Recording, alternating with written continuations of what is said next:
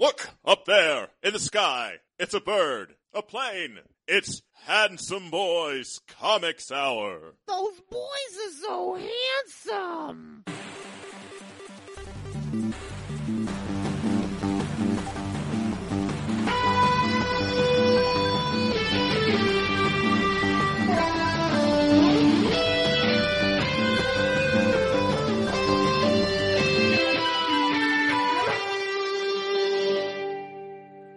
One writer. One artist. One weekly discussion of comics and nerd culture. I'm your host, Robbie Norman, editor, geek, and writer. And I'm your other host, Eric Z. Goodnight, professional artist and illustration nerd. We are the Handsome Boys Comics Hour, your home for news, reviews, slightly antagonistic banter, and much, much more. I am coming you from an empty, echoey apartment.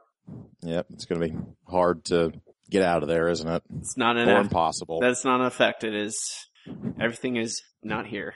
Well, just put some more reverb on me, and it'll be Handsome Boys in Space, coming to you beyond time. That's actually not a bad idea. We'll just be a little bit more spacey this episode. We'll fight Galactus at the end of this episode. I'll kick him right in his sack. I'm not sure if he Right in his has Galactus sack. a Galacsack. Yeah, Galactus. Galactus.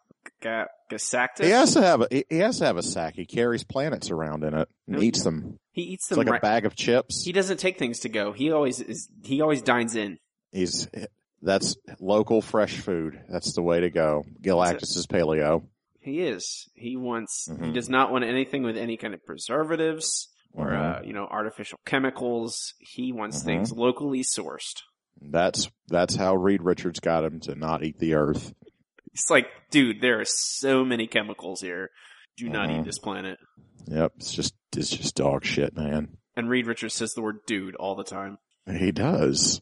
He's like he's like a California stoner stereotype. Dude, man, this place is like, oh, whoa. Or maybe he's Keanu Reeves. I don't know. I was gonna say, know what that was. Yeah, or Sean Penn from what's that movie from like 30 years ago when he played the stoner. I think it's irrelevant because I've not seen it, and I'm already sick of this line of questioning. All right. Okay. Sorry. Anyway, guys. I'm offended. I've traveled near and far to come to record with you. Eric has as well, honestly. Mostly far. Mostly far. Yeah. And, but I think it's time for our first segment for Weekly Floppies. Where's the noise? I need the noise. You said like you were going to murder me. Well, we still have some time. This week's Weekly Floppies is a part of the show. Eric and I will review the week's books, tell you to buy or do not buy them. Beginning with Convergence, number 0. And 0, I guess, is a number, so that's fair. Number 0. This is written by Dan Jurgens and Jeff King, art by Ethan Van Sciver, colors Marcelo Maiolo, Travis Lanham doing letters. This is kind of like, it's just kind of setting the stage for anyone who has not been paying attention to anything that's happened with some of this, all the DC stuff happening that's setting up Convergence. This is kind of telling you how it's all gonna work. With some Superman, some Brainiac, a lot of DC people, DC editorial laying out, here's why you should buy this crossover event. Remember all those characters you loved and then we destroyed them and erased them from existence? Oh, yeah. They'll be back just a little bit and then they'll fight each other. I do like the recreation of Superman 75, Lois over dead Clark Kent, dead Superman, after Doomsday beat him up. Is that what he did to him? He didn't kill him because he ended up coming back, so he was in a coma or something. He just needed more sun power. It's comic books. It doesn't matter. Yeah. What are your thoughts, Eric? What do you think about this? I think it's a hot mess. Okay. It's not terrible, but it's a mess. It is kind of nice to see some of these classic DC characters, but this is a kind of comic storytelling that just feels so incongruous with anything that's modern. And maybe that sounds good to you. I was going to tell you, I was going to say that same thing. Like, and it feels like very much And Dan Jurgens wrote Superman in the 90s, so that kind of... That makes a lot of sense, yes. It feels like that, like I mentioned Superman 75, Death of Superman. Yeah. It feels from, I guess, from that era. Very much from that era, absolutely. I could not agree more. And I don't know, it's not what I want out of a comic book anymore. It's not terrible. It doesn't exactly make me want to vomit. It is, I mean, I knew what Convergence was more or less going to be about. I knew what it was more or less going to be about, just from, just hearing about it, podcasts, and just generally being a little bit informed, but I couldn't tell what the hell this was trying to say to me just from reading it. I thought it was, I don't know. I mean, I get it. I get some ideas from it. It's just, it's not quite pulling it together. I don't know. I'm not excited. I do really like Unicron Brainiac though. I think it gets in the way of itself. That's a good way of putting it. It doesn't need to be this complicated.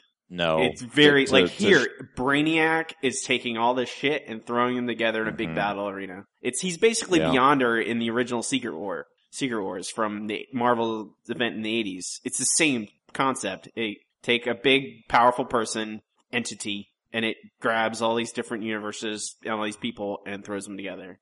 It doesn't need to be like this, like, it's trying to be like this weird Brainiac, multiple Brainiac, existential, etc., etc. Like, it's tries to be too smart. Like, this is not, it is not a smart comic book, yes. No, I do not expect Convergence to be smart. I expect it to if at best, it'll be fun, just to see all these old characters come back. I do not expect it to be smart, and this comic book setting it up does not need to be smart either. So, if you're gonna use Superman as the kind of POV character for the entire DC universe, I don't know. It doesn't need to be, I don't know. I do not buy. You don't need to read this. You buy Convergence #1. This is not entertaining in its own right.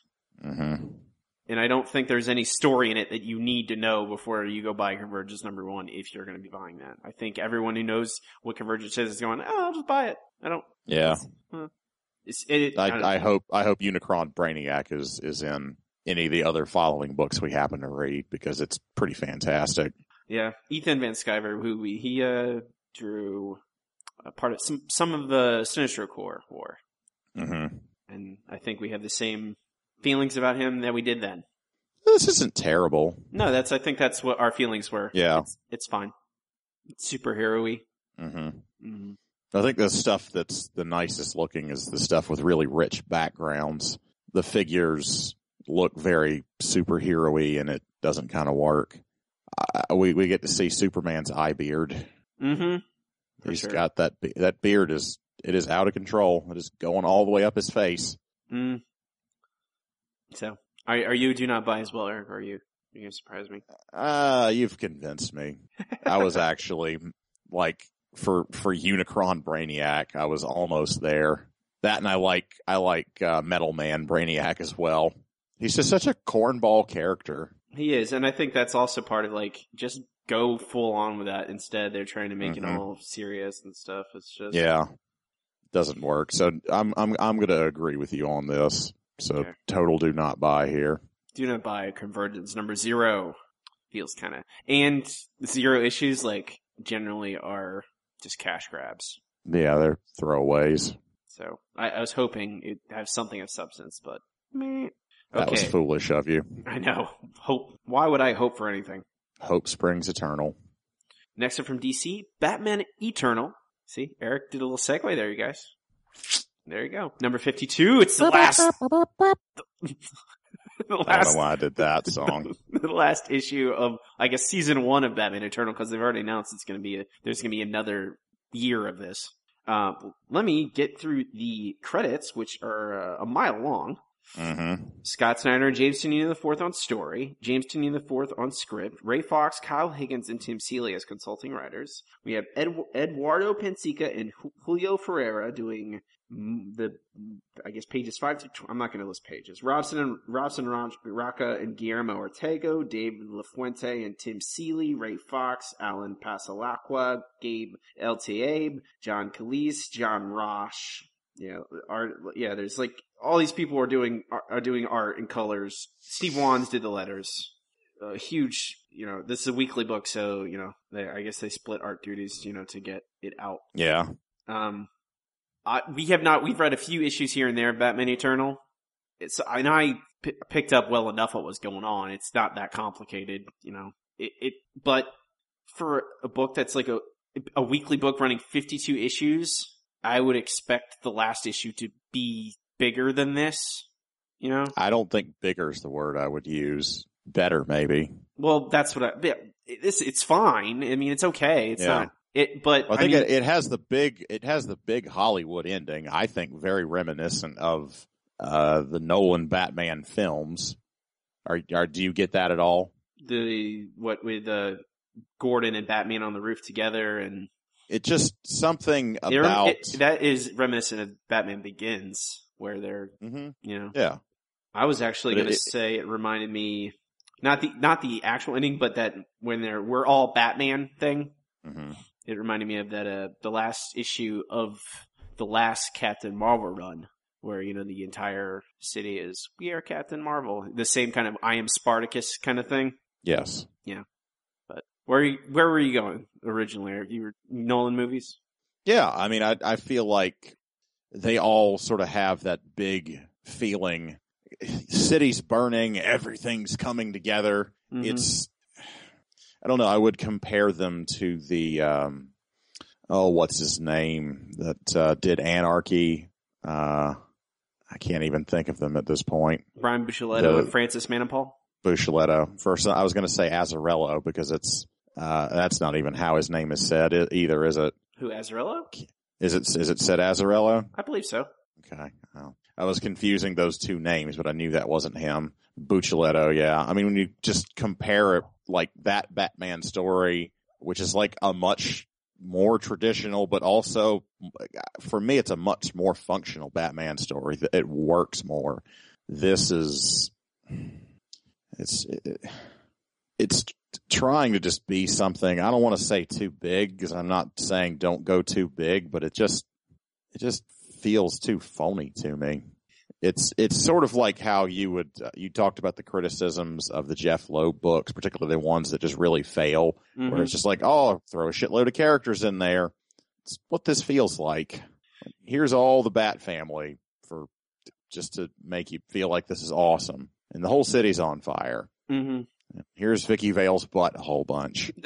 Yeah, there is that. That is certainly a Miranda shot there. I think that's damn near archetypal Miranda shot. Mm-hmm. I think it's just a lot of this is just a product of a book that is running for an entire year on a weekly basis, and it has to, when it's doing that. Previous DC books that have done this, like before the New 52 launched, like Countdown and 52, both of those, I guess the endings had like far-reaching consequences for the DC universe and Batman's universe, his consolidated line of books. And I don't know if this is gonna have that. It brought Stephanie Brown back. That's I guess the thing it did the most, because she wasn't in New 52 until this book. But I don't. It's not bad, I guess. And I guess are not. I mean, if you've been reading this every single week, maybe it would mean more. But I would hope that they would expect a lot of people to be picking up the last issue of a gigantic year-long run. And I mean, it feels like they did, because there's a lot of kind of exposition in parts that like are spelling out what things mean. And the art's fine, although it does suffer from multiple artists all doing different things and piecing it all together. I mean, most of the styles are roughly equivalent, so it's not jarring for the most part, aside from that one bit. What am I thinking of? I can't even think of It's it. this part here where it's like in a sewer or something, and it's got Iron Man, Batman guy. Oh, right. Yes. Night Blade Wing. What the hell is his name? We even read a couple of those books, and we can't Batwing. remember his name. Batwing. Is that's it really what Batwing? That's a terrible name. Yeah, it really is. Yep, it's Batwing. Mm-hmm. I don't know. Do you know? I can't.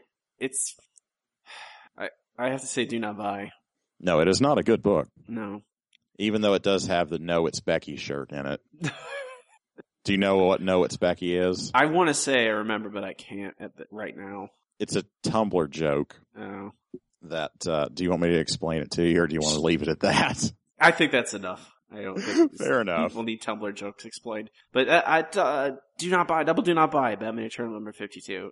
If you're buying that book already, then you're definitely buying number 52. But if you're a non-subscriber to this and you just want to come in and see the fireworks, don't bother. Next up, our indie book of the week. Something I had high expectations after hearing a lot of buzz throughout the week. It is Southern Bastards number 8, ending the second arc. They're doing little 4-issue arcs basically in this book. Written by Jason Aaron, art by Jason Latour, the Jasons. God, the hits just keep on coming in this one, Eric. Yep. The hits literally. And it's like, yeah. I'm continually surprised by how good this book is. It's just, it keeps getting better. It's crazy. It just makes me happy. Yeah. Yes. Yeah. We see Coach Boss's, how he becomes Coach Boss. And, well, I guess that, I don't know if this answers the question about the magical Nero thing we've discussed previously about it. Mm-hmm. I think it did enough to turn that trope a little bit on its head. It did not go where I was expecting it to, for sure. This might have taken the mantle as my favorite comic at the moment. Good. It has been mine for a long time. I know it. I know you've been on, I've always liked it a lot. But yes. It may be my favorite right now. It is just incredible how it feels like they told so much story in only 8 issues. It feels like it's so deep. It feels important. Every issue is important. Mm-hmm. I think that's the best thing you can say about it. You feel like, it doesn't feel cheap. Some series you buy a single issue, you're like, I didn't need to buy this. I could just wait for the trade. Kind of like both the last 2 books we just read. Yeah, exactly. But I mean, even books I like, I'm like, I don't need this single issue. It's not, there's not enough in this one single issue to make it worth my while generally. But there's just, every issue has such compelling, interesting reveals. And it just and the last page just makes me, I'm like, I can't wait. Where's the next one? Mm-hmm. I'm adding this to my digital subscriptions because I'm going to be reading this regardless. So, what do you have any specific thoughts you want to add, Eric? Coach Boss looks weird in his little coach shorts. Mm-hmm. But I played football. Oh, actually, if I'm going to say something, I did not think we'd get back to Tubb's daughter. Yeah. Bert Tubb. Yeah, Bert. You don't look like a Bert. Yeah. That quickly, you think she'd be coming back later? Right. Yeah. That's how the first arc ended, was with a little flash of her, and now we're back. Mm-hmm. The same way the first one was. But man, this is, yeah. Yeah. This book is why Jason Aaron is my favorite comic book writer. This book is incredible. Yeah. And I'm going to try not to hug Jason Latour when I meet him at Heroes Con this summer. I'll try not to crush his spine when I hug him.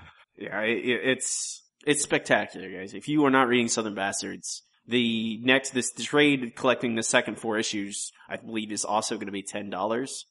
And as the first one was, and I believe it'll probably be out next month. I think Image is pretty concrete on their release schedules for the trades. I think they're going to take a couple months break and come back with issue 9 in the summer sometime. which is not that far off, honestly. But buy this book. It's great. Good Lord, buy this book. Double buy! Southern Bastards number 8. Next up, Uncanny Inhumans number 0. Our second 0 issue of the week. Yeah, this one's not as bad as the other one. No, it certainly is not as bad as the first 0 issue we read. Where's the credits? I know they're in here somewhere. At the very end. You have to buy another book to get the credits for this book. The main story in this is written by Charles Soule with Steve McNiven on pencils, Jay Leaston on inks, Justin Ponsor on colors, Clayton Cowles doing letters. There's a backup story with Ryan Stegman writing, Ryan Lee on art, James Campbell doing colors, and Clayton Cowles doing the letters for that as well. Although that is mainly kind of just a character afterthought piece. It's not really that integral to anything. This is basically, Uncanny Inhumans is basically the Black Bolt book. Mm-hmm. The Inhumans book is going to be Medusa, basically. They're going to be split in half with the people loyal to Medusa in that book and people loyal to Black Bolt and his story in Uncanny Inhumans. Both those things I'm excited to read both of those because they're both very good characters. And for a number 0 book, I mean, drawn by Steve McNiven, this doesn't feel like a kind of book that you can skip, or it doesn't. I kind of don't want to. No, if I'm seeing Steve McNiven draw anything, I'm just kind of like, I'll buy it just so I can look at it. Yeah. I mean, and it's a good McNiven-y book, and Black Bolt gets a shot with an arrow. He does, and he just kind of shrugs it off. He's like, arrow. Just pulls it out. Yep, I got shot with an arrow through my torso. I'm okay. Mm-hmm. But I don't know why I think he's invulnerable. Like I didn't think an arrow would hurt him, but whatever. No, he's like, I got an arrow in my guts. Ouch. But except I'm not going to say ouch. Yeah, because then half the earth would fly away. Yeah, too bad. But it looks gorgeous. It's interesting seeing Black Bolt. We get some Kang. Kang the Conqueror, which I was not. He was sounds like a euphemism for something. So I got some Kang this weekend. Yeah, I was going to say you got to at least snicker at that. Conquered some Kang. Yep, there we go. But it's Black Bolt hunting down Ahura, his and Medusa's son. Mm-hmm. We get a little bit of a kind of revolution about that, and plus connections to Black Bolt's ties to the Illuminati. Hey, if we haven't said it before, Steve McNiven is drawing this. The hell out of it. Yeah, he does a great job. How he draws Black Bolt's voice powers are really the way they show them. Like it's every time they use it's a thing that could be very boring. It could just be him opening his mouth, going and like something flies away. But instead, can I ask you a question about this? I'll do my best to answer. Is his voice power sound punches? Mouth punches? Sound punches. Well, it's from his mouth. It's a sound. Yes, there's sound punches. If they're very fast and powerful punches from sound. Okay, we're working our way through every sense here. Mm-hmm. I think that's 4 out of 5, honestly.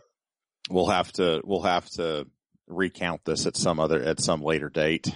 But really see what we have locked down. This feels it's interesting and it's beautiful, and I would definitely suggest buying it. Yeah, I like this book.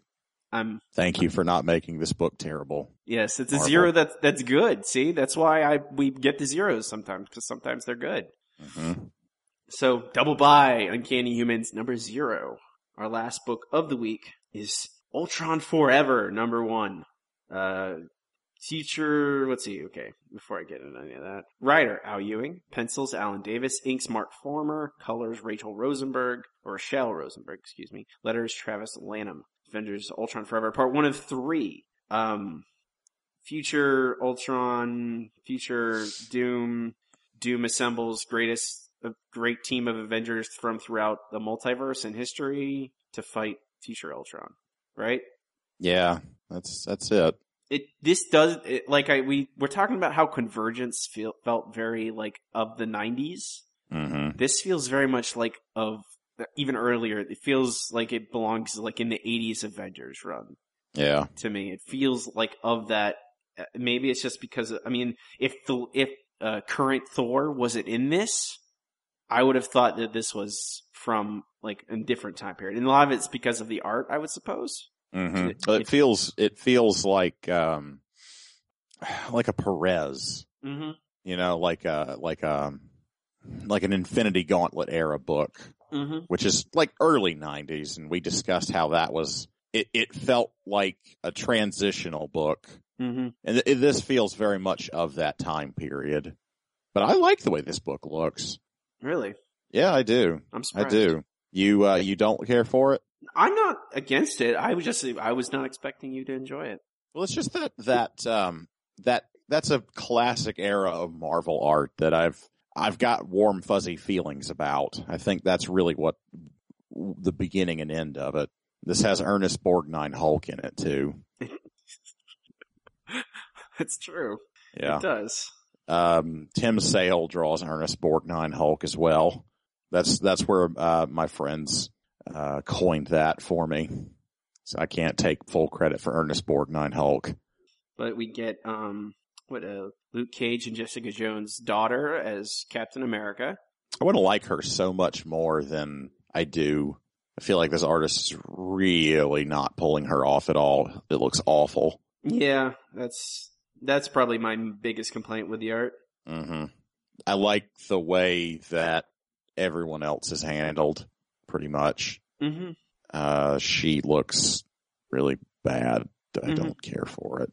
I think like that's such a cool idea that I wouldn't mind seeing that as a regular character.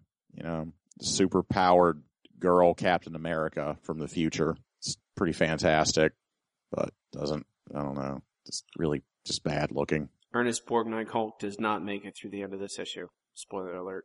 Yeah, well, that's what you think. He might grow another Hulk head. You don't know what Doom's thinking.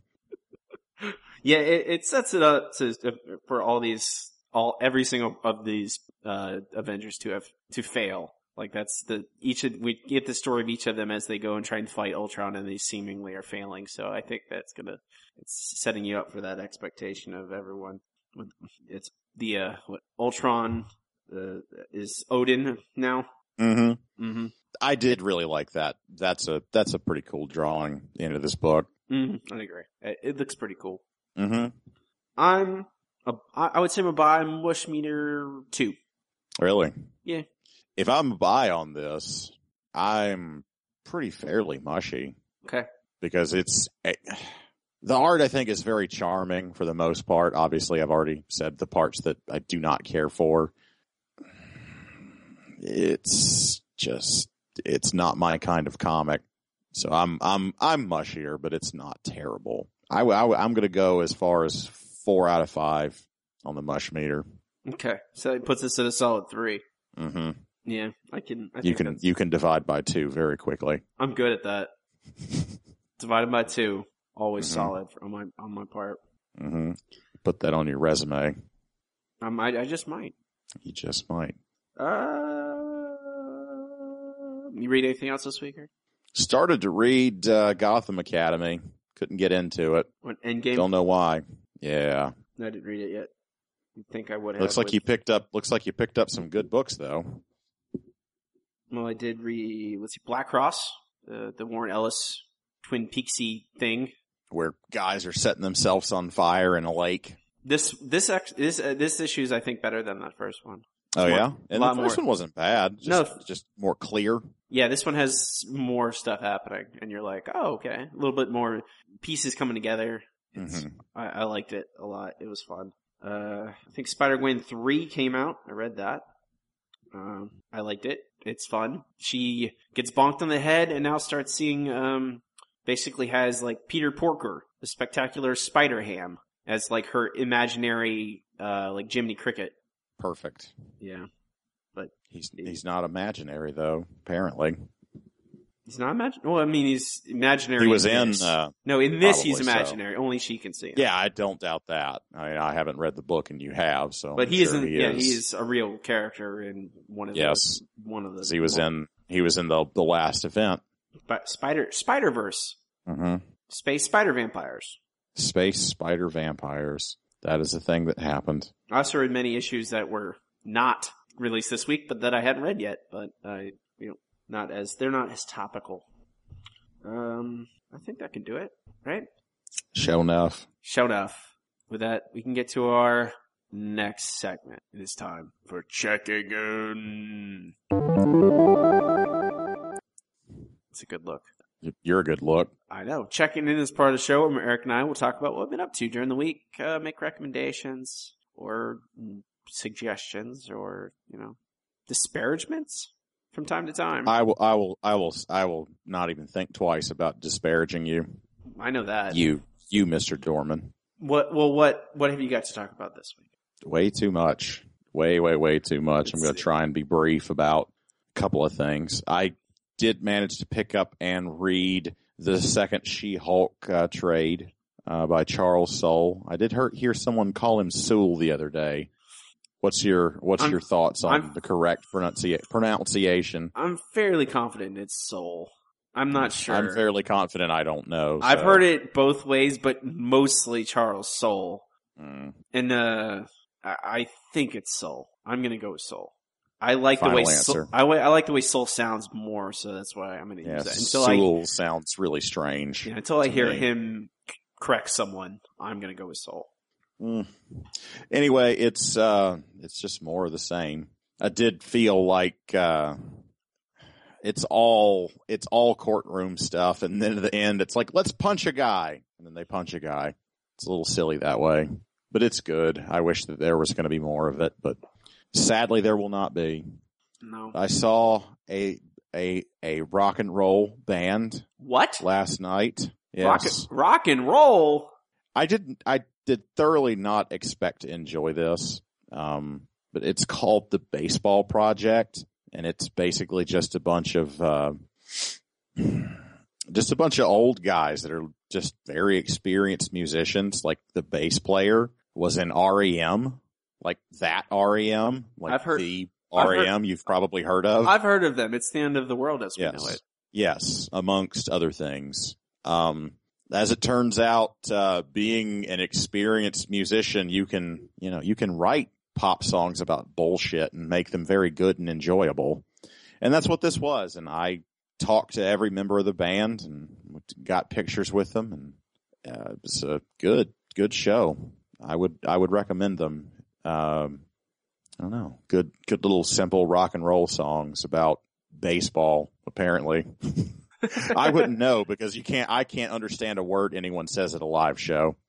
It's not just metal shows. It's everything. I don't understand. I'll try and be brief about this one last thing, and then the last thing I check in with, I want to talk about with you for a while. Okay. But, good podcast that you may or may not be aware of. It was on one of the top lists, and it caught my eye. It's called Polygon Minimap. I've seen it. I've not listened to it. I recommend it. It is really brief, 20-30 minute, just one single narrator discussing sort of a Reader's Digest version of the news from video games and pop culture of the day. Nice little podcast, brief to the point. The content is front and center. It's good. I enjoyed it a lot. He talked about Convergence a couple days ago, which is the only reason I could make heads or tails of that bullshit Convergence #0 book.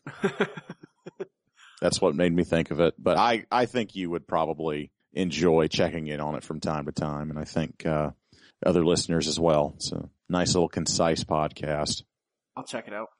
The other thing that I am now unfortunately completely obsessed with is Steven Universe. Steven Quartz Universe. Yeah. It's so crazy good. It's everywhere on Twitter and Tumblr. It is. Yeah. Everyone's talking about it. For very good reasons. The couple, I'm not sure how they're playing that out, but it's got a formula very similar to Adventure Time because it's 10 to 12 minute episodes. It's the half episodes. Mm-hmm. And it is incredibly shocking how much they can get in an episode that long.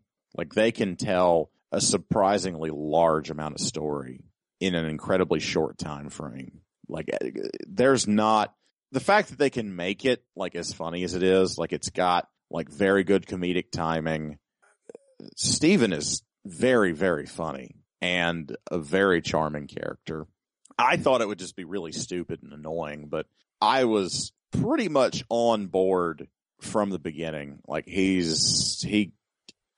I don't know what magic formula they have. I don't know who sold whose soul to what devil, but the show works really well. It's very, very, very inspired by a lot of 80s and 90s anime. It's basically the three superpowered characters. They're called the Crystal Gems, and they're kind of like a combination of the Sailor Scouts with Dragon Ball characters. They're all female. They've not introduced a male one yet, with the exception of Steven, who is one of these. He's inherited his powers from his mother. But it takes everything really about everything that I love about those two series and combines them, cuts out all the crap. It's really incredibly funny. There's an episode that made me think of you in particular, where one of his friends, her name is Amethyst. She's like the iconoclastic, she's like the loose cannon of the group, I suppose. She's the Raphael. You know, she's kind of the Raphael. She's a hot mess, though. Okay. Like, she picks her nose and eats junk food and does all these crazy things that none of the other ones are too poised and upright to do. But there's an episode where the other two gems are just giving her shit about how bananas she is. And to relieve stress, she goes off and becomes a professional wrestler. And Steven decides he's going to join her. She is I think she's called the Mighty Puma or something like that. And she shapeshifts into a giant man and is just she's got Dragon Ball power. So she's beating the shit out of everyone. And Steven decides he's going to join her team so they can win the tag team belt.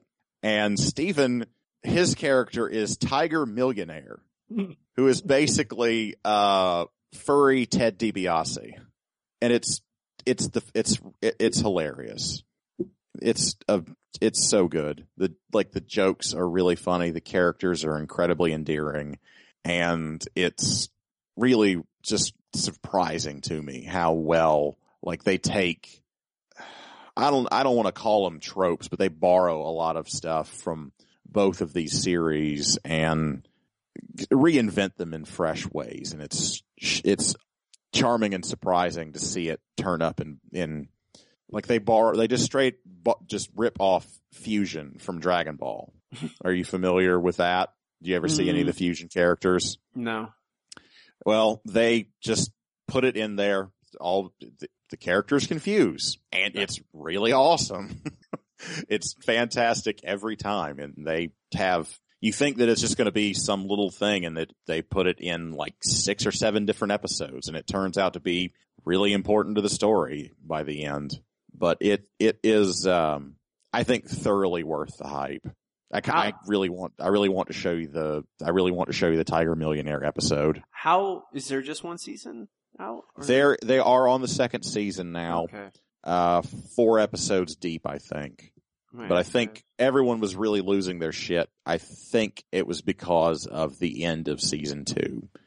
Because, good God, the end of season 1. The ending of that season is incredible. I'll add it to the list of things I should watch. I made Matt put it on his rotation. Yeah, I'll put it right behind The Flash, Lucha Underground, and that'll probably make it number 3. I'll make it number 3. I think you need to put it ahead of all those things. It's amazing. Okay. It's the best. I'll confer with the fiance and see what she wants to watch most, because that will. That will be the thing that determines what we actually watch. She, considering the fact that as much as you guys enjoy Adventure Time, this will win you over. I would be surprised if you did not like this. At least even close to as much as I do. It is solid. It is very, very well done. Okay. So, did you manage to move any boxes this week? Oh, actually, now that you mention it, yes, I moved yesterday. Eric was there for the latter half. I was there. He was for the receiving end. He was there, not the. I was there to be a catcher. Is that what you're saying? Exactly. That is literally what you did. I threw things at you and you caught them. Gave them names. We stopped that pretty quickly, didn't we? We did do that. You didn't. We had to fight. I wanted to name it Aloysius, and you wanted to name it Steve or something. I don't know. Bill. Not even. Was it Bill? It was Bill. Okay. But that's been most of my weekend, and now I'm back because of work things. I'm back in my old house by myself for at least a week in a big echoey place. But despite doing mostly just moving this week, I do have a few things I could listen to check in with. One is Paul F. Tompkins' new podcast. It is huge now, apparently, isn't it? I believe it was number one on all the iTunes listings. That's unreal. Spontaneation is its name. It's a terrible name, but whatever. What do I know? It doesn't matter because it's Paul. I don't think Paul it does. Tompkins. He's on a million other podcasts, but this one is mostly improv based. So that's the only reason he's able to do it weekly is the fact that it's not scripted. There's no thought put into it at all. He's open it's the only reason, I normally plan things to within an inch of their lives and it takes me hours and days to get anything done. This, I'm just doing it off the top of my head he does a little short interview segment and then the person he interviews will suggest stuff for the second part of the show, which is an long form improv session, half hour long. First episode was hilarious. I thought it was really good. If you like any of those Comedy Bang Bang or Improv for Humans or any of those types of shows, you'll like this. If you like Paul F. Tompkins, you'll like this. It's really good, really funny. Clearly, a lot of people really like Paul F. Tompkins. I count myself among them. I think he's okay. I like it when I see him. He's done Adventure Time voices several times, and I always enjoy that. I'm kind of glad he's out there doing his thing, but often when I follow up and listen to a podcast or listen to some comedy bits, it's kind of hit or miss for me. I don't think I'm among his biggest fans. I think that's just, generally the nature of most of the stuff he does, especially in podcasts, is all improv. And it's just some improv is good and some of it is not as good. And especially if depends on your sense of humor, you may just not. And that's perfectly acceptable to me. I don't know. I've listened to pretty much everything I've seen from say Louis C.K. I enjoy about on the same level. Some of it is better. Some of it's just an absolute classic. And some of it's just sort of, this is good. This is standard Louis C.K. Same thing with Patton Oswalt or Mark Maron. I know about what they're going to do. I know about what their level is, and I know how I feel about them. But I think maybe I've just never sort of established that with Paul F. Tompkins, and it's kind of maybe he's more of an acquired taste. Maybe all this content, if you already like him, is sort of you understand it, but it's never quite worked for me. This is really largely not his point of, I don't know, it's hard to explain. It's improv, I guess. It's just, it's the nature of it at its core is that it's going to be. But most of the people we had on the first episode were really good and really funny, and they, I enjoyed it. I'm looking forward to it. The other thing I want to talk about, which I suggested to Eric, I liked it so much I told him ahead of time, you should listen to this. Yes. Yes. I've checked on this. I think I've checked in with this before, just the actual podcast in general. Ink Pulp. I don't remember Ink Pulp. I remember. Did I or not? Ink Studs. I remember Ink Studs definitely. I don't remember Ink Pulp, but that is my memory. Obviously, there is a digital record of all of these conversations. So, regardless of if I've not, I'm talking about it now. Ink Pulp is podcast. It's hosted by Sean Crystal, who is an artist. He's most recently done Arkham Manor. He drew that. I would say, and I'm checking specifically with the Jason Latour episodes, which were released last summer. Jason Latour, obviously, we talked about Southern Bastards, and I mentioned Spider-Gwen. He writes Spider-Gwen, and the writer of that, yes, and co-storyteller, whatever you want to whatever of Southern Bastards.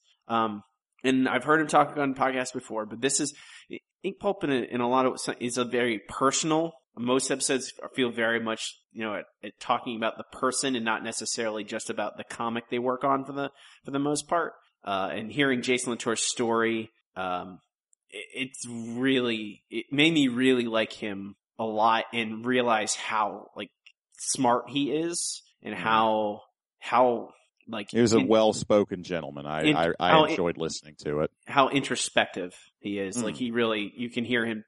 He talks about, they talk about some of his, how he had a DUI at some point. It basically was the turning point in his life. And he talks about relationships and about where art is in his life and how he fits it in and all that stuff. And it's just incredibly interesting to me. I would definitely suggest listening to those episodes. I would say my only criticism of the show is Sean. He starts off every episode with an intro, and after listened to probably almost 10 episodes of with different artists I enjoyed, and when he's talking to someone and bouncing off, he's very much like Marin in that he has all these insecurities and he I would compare it directly to WTF. Yeah, and it's. I think Mark Maron understands that he doesn't go on too long in that first intro segment. He only does maybe 5 minutes before he cuts to an interview. But the most recent episode was Matteo Scalera, who I like Matteo Scalera. I'd be interested to hear him talk. But Sean Crystal goes on for literally over 10 minutes of just talking about I don't know, it's just very off-putting sometimes. And so I don't know. I think he's a very jarring person. Yeah. And I found it tough to listen to because his manner of speaking is so aggressive, but there's such a vulnerability to what he's saying. Yeah. And the first thing it made me think of is WTF with Mark Maron. Mm-hmm. Because that's exactly his same formula is I'm going to rant about some stuff, talk about or sell you sex toys. And then here's an interview with someone. Yeah. And it's modeled directly on that. Yeah. And and with that kind of his way of conducting interviews, it's very raw and honest. And I think that's the charm, but it's kind of a double-edged sword where it gets a little too much sometimes. But I'd still definitely listen to the Jason Latour episodes. I really, really enjoyed them. They made me think about art and stuff like that. That's, I think, and the highest praise I can give it is wow, art in its place in my life and how I think about that. It made me ponder things. I don't know. It's not necessarily fun, but it's definitely compelling. It just made me feel really sad. I had to stop listening to it in the middle of the second episode. Yeah, it definitely is. It's not that don't listen to it if you're in a down mood already. Well, I think that there's a lot of it I identify with. There's a reason that Southern Bastards strike such a chord with me. But those are the two podcasts I'm checking in with. But I think it's enough for checking in, right, Eric? We blathered a lot about a lot of things. I know. I could talk longer about Steven Universe, but I'll just chew your ear some other day. I assume you will. That's what I was expecting. I expect it. It's very good. So checking in. Over. Commence. Nerd Boy Book Club. Nerd Boy Book Club is our show where Eric and I will sign along our collected work and discuss it in depth like you would in a book club. This week we are doing Private Eye, number 1 through 10, written by Brian K. Vaughan, art by Marcos Martin, colors Munsa Vincente. It is a digital-only book, available only at panelsyndicate.com. Pay what you want, DRM free. There's a lot to talk about with this one. I think we've discussed the topics that are prevalent in this before in different times. I mean, it's set basically in the roughly 60 years in the future, where the cloud, quote unquote, has burst, as a metaphor. Yeah, I'm going to grumble about that in a little bit. But I know. I assumed you would. But basically, it's set up a world where there is no quote unquote internet, and everyone is super focused on privacy, and so much so that almost everyone goes out with disguises on, and they almost always are wearing disguises in their public life. And they, and it's kind of just, that's the culture now, that there is, that the police now are basically journalists. Like, the journalists are now the police force. And privacy is of utmost concern. Our main character is it's called the Private Eye. He's a PI, and his name is PI. He goes by PI. He goes by PI, Pi, because his name's Patrick Immelman, but he goes by Pi or PI. And he is a paparazzo, basically. He takes pictures of people without their disguises on for whoever hires him. And, he wears an old form of camouflage, and he gets caught up in the story itself is very kind of a noir murder mystery kind of story that leads into a kind of a bigger context that ties back into the general themes of the setting. What are your general thoughts, Eric? What do you think about it? Well, as it turns out, Brian K. Vaughan is very good at writing comic books. I was talking to Matthew about this. Matt of The Simpsons Show, in case you didn't realize who I was talking about, people of the world. That I say that Jason Aaron is my favorite comic book writer, but really, I just sort of say it because I don't count Brian K. Vaughan, because he wrecks the curve completely. Yeah. He's on the Kelvin scale. He's on the scale that you measure the heat of absolute zero in stars and things. He's 100? Jason Aaron is like a mortal man. He's on the Fahrenheit / Celsius scale. So this is very good. I do think that it takes something that we all kind of worry about and makes it which is, the privacy concern, and makes it like a big looming bogeyman that is part of the whole suspension of disbelief that presupposes the whole thing. Because that's how I'm going to frame this, because the whole idea of the cloud bursting is stupid as hell. And I think that the reason I bring up Matt is because that was the first thing I discussed with him, and his eyebrow went up pretty quickly, because it's a pretty nonsensical thing to say. But you understand what it means, and you understand the idea of, all my private information is going to be easily accessible by everyone, which is a legitimate concern. There's all kinds of things happening every day. There are going to be security leaks and passwords stolen, and people theoretically doing all kinds of terrible things with your identity.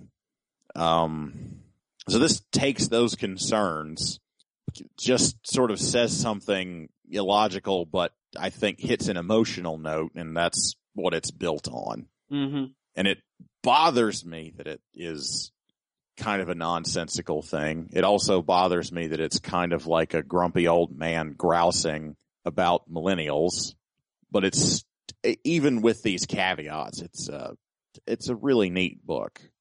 Yeah, Brian K. Vaughan, I had actually tweeted. It's funny that you said. Turns out Brian K. Vaughan is a good comic book writer. When I finished this the other night, I was like, "Hey guys, Brian K. Vaughan's a good writer. Marcos Martin's a good artist. Their comic book is good. It's crazy." Who would have thought? Yeah, it's that. Your point is a given. Like, yeah, well, like you read anyone who has any kind of knowledge about how computers work and technology, like the cloud, quote unquote, bursting, like as it works as a metaphor. It's right. It can't, but you can't ever it doesn't work it doesn't work like that. But yeah, it's not a literal bucket of stuff that's going to get a hole in it. That is, yes. Thunderbolt all the way. I mean, hashtag Thunderbolt all the way. Yeah, but once you get past that and realize it is simply used as a metaphor. Yes. It works fine. And the whole system. That is where your sense of disbelief begins. Exactly. And the way that the disguises work and how kind of you get the idea of technology in this world works and how they've restructured society without an internet. It makes you, it kind of makes it, like we talk about, when we talk about Saga, we talk about how the world is a place, the world that Saga takes place in is fully formed and is just there on the page. Mm-hmm. This feels that same way. It feels like I could, those streets are real and I'm walking down them. I don't think it feels quite as full and rich as Saga does. It's probably not quite as well thought out, but it does not feel hollow. It does not feel empty. It does not feel poorly thought out. And I think some of that it's a product of it only being 10 issues too. It can't. Yes. If it was 2 or 3 times as long as this, I'm sure that I mean, that's not even really a concern. He's just only been able to do so much, but yeah. Saga, this is not as good as Saga, but it is Brian K. Vaughan who is definitely one of the all-time great comic book writers. Mm-hmm. Absolutely. I mean, easily so. And Lord, this reads so quick. It does. It moves very fast. I'm trying to think. What do you have? You haven't read anything by Marcos Martin, have you, Eric? Don't think so. He's a good fit for this book. Good fit for Brian K. Vaughan. He's done some work for Marvel in the past. Mm-hmm. What do you think of his style? How would you relate it to an average Joe? Oh, very lean figures. Not a whole lot of exaggeration or stylization, but he can pull that out when he needs to really sort of push either emotion or something kinetic. Like when someone gets struck and his face is twisted around and exaggerated to show that. He's very good at that. I would say the way his backgrounds and figures work, he's definitely read some old Jean Girard comics at some point in his life. He's definitely likes the Mobius. It's pretty evident in the way this book looks. I'd be surprised if he was not a formulative influence on him. Is he coloring this as well? No. I missed that. Munsa Vicente is the colorist. That is a hell of a name. It is. What do you think? His action scenes are really, really good. I'm just looking at the car crash. Yeah, I was actually just looking at the scene where the two French guys flying through the windows. Oh yeah, so good. I was going to ask you, since it is all digital, there's no real page size they have to adhere to. Yeah, but it is in widescreen to mirror a standard monitor / tablet size, and I think that's wise. It's very sensible. It felt very natural to read these on my PC. A lot of times, it's designed, it's thoroughly thought through to be at whatever resolution on a monitor, natural resolution. You don't have to zoom in on things and do all the problematic things that all this stuff like you get from Comixology that is, it's meant to be print first, digital second. Mm-hmm. Like it's problematic to read some of those things. You have to zoom in or move it into what's the enhanced mode called? The guided view mode. Yeah. To try and read small text or see small details in a panel, or then you have a page that's like laid out funny, like it's a 2-page spread, but it's upside down, and you're turning the tablet and the shit doesn't work because the tablet flips over. Right. This is, it's not meant to be print. It succeeds as digital. Mm-hmm. It's just nice when something is from the ground up, done for the form that you're reading it on. It's, I don't know. Digital comics. I'm a fan. Yeah, it's kind of part of, the whole digital comic thing is, I think this whole thing was kind of the brainchild of Marcos Martin. He came to Brian K. Vaughan and said, let's do a digital only comic and let's sell it ourselves. Mm-hmm. And Brian K. Vaughan was unsure of how well it would do if, as a pay what you want model and all DRM and stuff. Really, he was worried his cloud was going to burst. But they've come out after this and said they haven't. He's even been like so candid as saying like this hasn't made him as much money as say a Saga would. If he had printed this through Image, if Image was handling this, so to speak. But it's still better than anything either of these guys would make for doing Marvel or DC work. Mm-hmm. And he says the reason it probably isn't doing as well as what he's like, there's still people who just will not read a digital comic.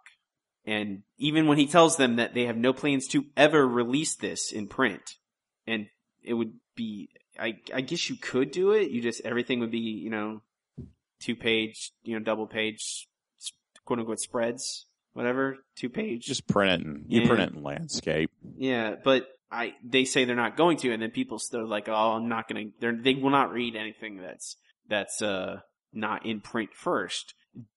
And we're getting to the point where digital is not, it's clearly not still as much money as print comics make, but how far off do you think we are until do you think we'll ever get to the point where it's even 50-50 or further than that? That's a really good question. I do not know. In a lot of formats, I'd say that the digital takeover is kind of inevitable just because it has so much more to offer. There's not the overhead costs. Like print journalism is insane to me. What is the value of putting it on that rag? Mm-hmm. Newsprint is gross, horrible stuff, and you throw it away at the end of the day. It is pretty much just sort of designed to be perfect for blogging and digital distribution. It's exactly what it needs to be. I don't know if comics are really that, because it is an artistic medium, and to me, for art, there's always some sort of point to having, the richness of print, because it is completely different than digital. There's a cleanliness to digital, but there is a warmth that print can achieve that digital just cannot do. Your monitor is only capable of creating so many colors, and your eye is only capable of detecting so many of those. And print, you can do things that a monitor just cannot do. That combined with the fact that people just like to collect physical things, mm-hmm. which is exactly why people still buy books. It's hard to say if it's ever they'll probably reach a natural equilibrium, whether it's going to be 50-50 or whether that's going to, trend up and down over time. That there'll be trends of, there's more print stuff, and trends of there's more digital. I don't really know where it's going to go. Some things it's pretty obvious. it does seem like it's going to grow because more people are going to accept it, but it's hard for me to say where it's going to end up falling. I can't see where that's going to end up. Does that help at all, or is that just a really wishy-washy dodge? No, it's hard to say. I mean, they say right now, because Comixology doesn't release numbers to the general public. Right. But from hearsay and from talk from certain artists, writers and, comics professionals, et cetera, they say could be anywhere from 10 to 20% of all sales is digital right now. Mm-hmm. And certain specific books are even, like Saga is almost half and half on their... Yes, that doesn't surprise me. On their digital versus print sales. And yeah, there is, I mean, I still buy, trades and hardcover collections and stuff physically. Yes. Because I do want to scratch that collecting itch. And, but you and I both read most of our comics digitally. Over 95%. At least because it's so much simpler. Well, I mean, and it's exactly everything that you just described. Everything plays to each of those different things' strengths. Mm-hmm. We're reading the weekly and monthly books. We're reading them digitally because it's easier to distribute them that way. Mm-hmm. And we buy things that this is a richer looking. We want more of a print. We want something to collect. Maybe you want to go get one of the variant covers so you can have something collectible to have 10 years from now. But if you just want to buy it just to read it, you can buy it in the buff at 1 a.m. Store never closes. Nope. You get it right away. You had mentioned some of it feels like old man grousing. A little bit, yes. Are you talking about specifically the character of his grandfather, P.I.'s grandfather? It feels very, very shitty of him to put that in there. It is very funny to me. But it's still, it does feel like it, yes. I don't know how much more I can add to that, but absolutely. Yes. For those who, there's a grandfather character of the main character who is basically our generation, but now he's an old man. Mm-hmm. He's gotta be he's like 90 or something. He's a millennial who is now in his old age. And he still has all the habits of they show him playing basically Call of Duty on a big screen. He still refers to talks about all the old technology like iPhones and tablets and all that stuff. And they actually end up coming in because they have to use that technology to save the day, so to speak, or at least help. Because all this information they need is trapped on a tablet of some sort. And that character there is some charm in it. Because those thoughts do cross my mind. I'm like, it's gonna be strange when our generation is really, elderly. And it feels like, we are the first, I would say the first real generation to grow up with the internet as it is. Yes. For the most part, as it is now. And when we're old and technology, I'm curious to see how we evolve, if this generation can evolve with technology as it comes, or are we going to be just like the current generation for the most part, who does not interact with the modern technology? They don't use computers unless it's very simple or something. And of course there are exceptions, but at the same time, the character seems easy. It's a little too on the nose to me. Mm-hmm. That's my complaints with it. I'm like, really? He's just playing Call of Duty. That's the thing. It's heavy-handed, and it is troubling that way. Yeah. And like I said, it's old man grumpiness. Yeah. And they talk about how we're all on legal speed and it destroys our brain and all that. What do you think about what it says about privacy, about how we value it currently and how it's shown in this book? The things that he's talking about, I have. I mean, in the end of the first book, he regards it as this generation's war on privacy, which I feel like that's kind of a crock of shit way to describe it, but I have similar issues that, people are like posting pictures of someone that is like getting fast food ahead of them. It's acting like an asshole. And then all of a sudden everyone in the country knows this person's name, or like someone makes an off-color joke on Twitter and all of a sudden 20,000 people are tweeting this person per day and telling her that she's a racist for like a joke.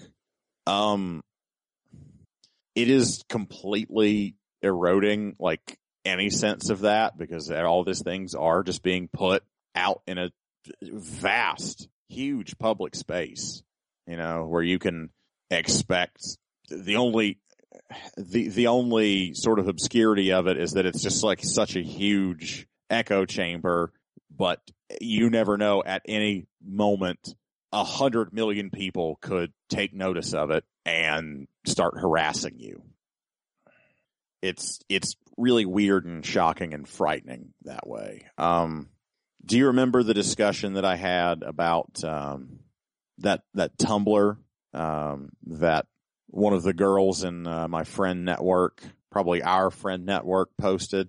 Do you remember me complaining about that? I believe I complained to you about it. I think so. Which one is it? Remind me. Yeah, I'll talk about it real quick. That it was a Tumblr of handsome men dressed really nicely, like on their commute, like on a train or some public place, reading. And, it's, if you just look at it, like if on a sort of surface level of like, oh yeah, it's actually pretty charming that these women like are very turned on by the fact that like all these, I don't know, like I like the idea that this is appealing to them, but when I think about it, this is just like some girl taking a picture of a stranger, not speaking to him, and putting his picture on the internet, and thousands of people looking at him without his consent. That is exactly what that is. Yep. And that's really fucking shitty. That's incredibly fucking shitty. Well, I think go ahead. I was going to say, I think that is us not, when he calls it this generation's war on privacy, I think that's generalizing it too much, because the internet is still so young. Yeah, there's no etiquette for these things, really. We don't by the government's point, like by a legal sort of way. If you're in a public place, you are basically giving up your right to any sort of privacy. That if people are, they say that, but like you're not supposed to be recorded. Like you can't have your voice recorded without your permission. That is, to my understanding, illegal. And I don't understand why it is not the same thing. I don't know. I mean, I understand that like security cameras are a thing. Like that is probably legal. I'm assuming there are many of them. No, it is. It's perfectly legal. I mean, it depends. And also a lot of this depends on where, like some states are different than others just because our legal system is so weird in certain ways, like levels of state to state versus federal versus going all the way up to Supreme Court. But I mean, there have been cases where people who have, they're staying in front of their living room window, theoretically if you can be seen through that window from the street, then if someone takes your picture through that window, then that is, you're giving up your right to privacy in that specific way. And that we don't have, but it's not the same. I'm not really getting to that. The legal standpoint is because if you're in a subway car, how many people are in that car with you at most?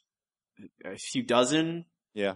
Not thousands of people. You can't fit. Not thousands of people. Not thousands and thousands and thousands of people. And that's what the world is becoming. Yeah. Is because of this connectedness. If you step outside, you might see 10 people, but potentially you're standing around millions of people. Mm-hmm. And I mean, Brian K. Vaughan himself doesn't have a Twitter. Like it's a big deal when he jumps on the Pandal Syndicate Twitter for an hour and answers questions or something, because he doesn't, he's not like he interacts with people through his comics or through interviews, or like I think he very rarely goes to cons. I think he was at Image Expo, I think, and that was a big deal. He didn't like recently. He lived in LA, because he wrote for Hollywood, and he moved to the Midwest, and because he is quote unquote taking a break from Hollywood and just doing comics work. So I think that this is kind of partly, I mean, you can see it in how he acts, in that he thinks about, how our privacy is quote unquote eroding. And I guess, I mean, and that's kind of the point of this comic is, I don't know if necessarily, maybe it has to be loud and obnoxious about it to make you think about it more. Like, and clearly, I mean, it clearly does it a lot, just with the way that the, disguises are designed to look. Mm-hmm. Like they're very big and colorful and ridiculous. And that, I guess it sort of mirrors the way our internet pseudonyms work in a certain way. And instead of them in virtual space, they are in real space with the, more, tactile, words. Something. Yes, indeed. Mm-hmm. And I guess that this is good enough time to talk about the villain, and all the villain wants to do is make the internet happen again. Mm-hmm. And he does like do horrible things on the way, but oh yeah, that's always kind of the best villains, I guess, are the ones who have a reasonable goal but will do anything to meet it. So that's kind of what this villain is. He's willing to, murder and kill and maim and do whatever is necessary to do this, launch a satellite to make the internet work again and see what happens. Do you think this book goes far enough to raise, like it seems to at the end try and pull, like we've talked already about how it is a little over the top at some points, too pointed, too on the nose, heavy-handed. Mm-hmm. It seems to pull back a little bit at the end and try and raise a little bit of discussion about if it's really the nature of the internet or if it's just the nature of people. Do you think it does enough in that regard to to create an actual discussion instead of just, hey, internet's bad or private, or not even internet's bad, but it's destroying our privacy, therefore it's not worth it being around? Your question confuses me just a little bit. Is the comic actually confronting that issue adequately? Is it nuanced enough to actually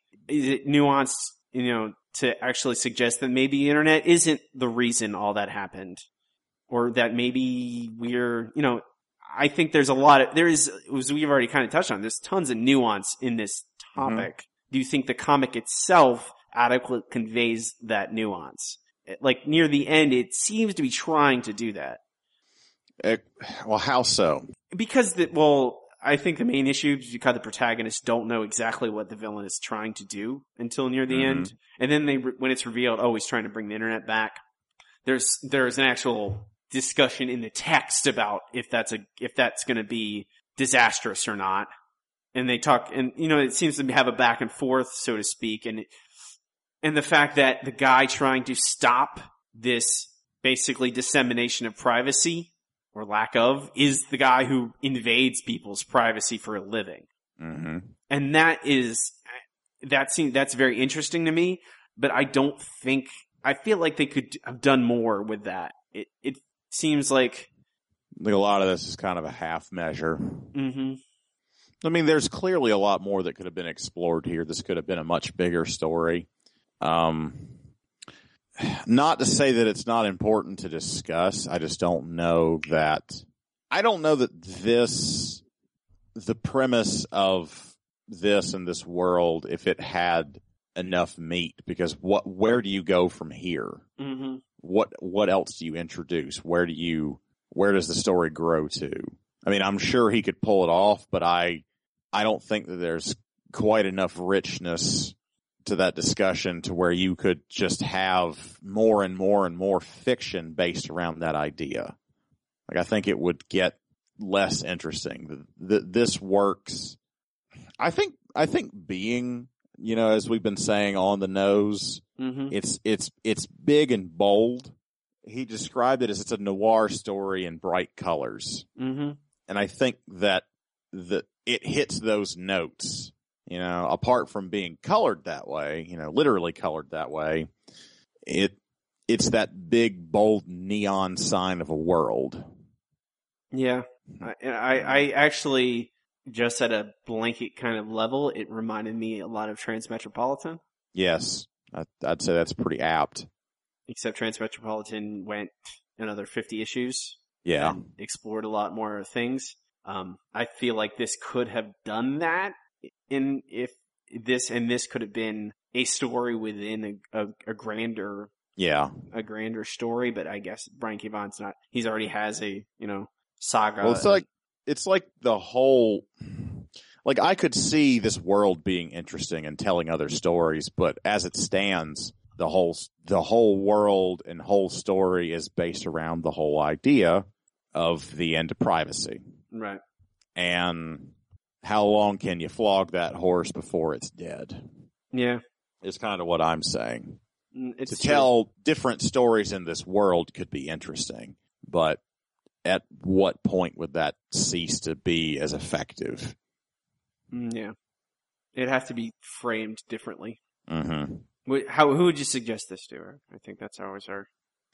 I would say Saga fans, just to follow up, understand a little bit more about who Brian K. Vaughan is. I think this is a deeper cut, I think. Yeah. It's certainly good. I mean, these guys are super talented. I enjoyed it thoroughly. I felt like I had to read it in kind of a rush because I've been so busy. But while I wanted to get through it very quick, I also was kind of disappointed it was over. It's just good. It's just good. Yeah. But it's a deep cut for Brian K. Vaughan, despite it being, a new book. I don't think this doesn't have, rock star hit comic written all over it. But I'm very glad that it is a thing. Yeah, and I think it's not that. I mean, if this was in print as well as available digitally, mm-hmm. I don't think it'd be on the level of Saga, but I think it certainly would be acclaimed and more celebrated than it has been. I would say, obviously, all the people you said, yes, they should definitely check this comic out. I would say people who have not read digital comics, who don't read digital comics, check this out. Because I think, like Eric said, it was designed. It's a lot of digital comics, like the stuff Marvel and DC do, is digital first, and Mark Waid does in Thrill Bent, is they tweak comics. As you tap through the pages, it adds elements to a specific page. Like it'll add just a speech bubble to the same page. Mm-hmm. To give them the illusion of time, as someone is appearing and then talking. This is kind of in between a physical comic and that kind of what is becoming how people write digital first comics. I would say start with this because it was designed to be read on a computer monitor or a tablet, and maybe you can give other digital first a shot, and even reading normal comics digitally a shot. If seeing how this feels when you're reading it on a screen or on a tablet. And it's pay what you want. Literally, you could get it for free from their website if you wanted to. As of this recording, I got it for free from Roboito, but I'm probably gonna fork over some bucks for it, and gladly so. I paid $1. I like Brian K. Vaughan. Yeah, huh? I paid $1 an issue. I paid $10 for 10 issues.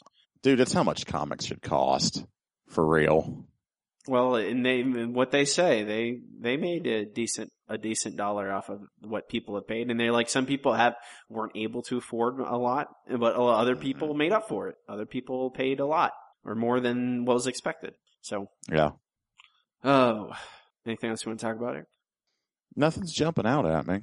You made a good solid discussion there. Yeah, with some good mouth flapping for you.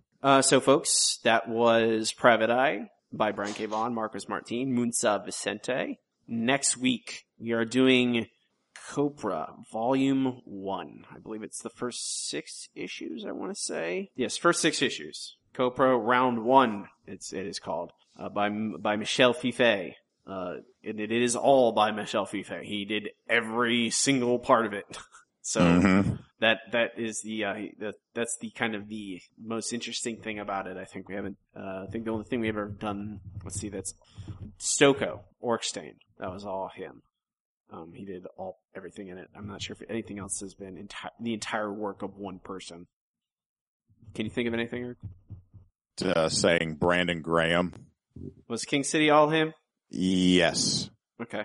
Written and drawn, and most of the things he's done, with the exception of Prophet, was all his biz, beginning and end.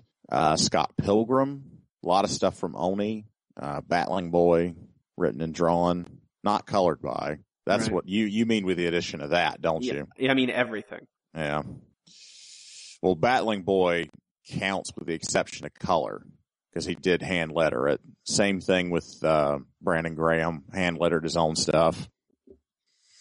Don't know about the letterer of Scott Pilgrim, but that was almost entirely O'Malley. Right. But I think it qualifies. There's something about that manga comic pioneer pulling himself up by his bootstraps. Yep. It's creating a singular vision. I think it's always interesting. Yes. But with that, I think we can call it a day. Let's see before we go. We are at Handsome Boys Comics Hour. HandsomeboysComicsHour.com. Check us out there. Check us out on, Facebook, Facebook.com/HandsomeBoysComicsHour. We're on Twitter at HBC Hour. Please, if you like the show, rate, review, subscribe to us on iTunes or wherever you listen to us, wherever you found us. It really helps us out, gets us new listeners, gets us attention. We appreciate it. If you listen, that's the best thing you could do.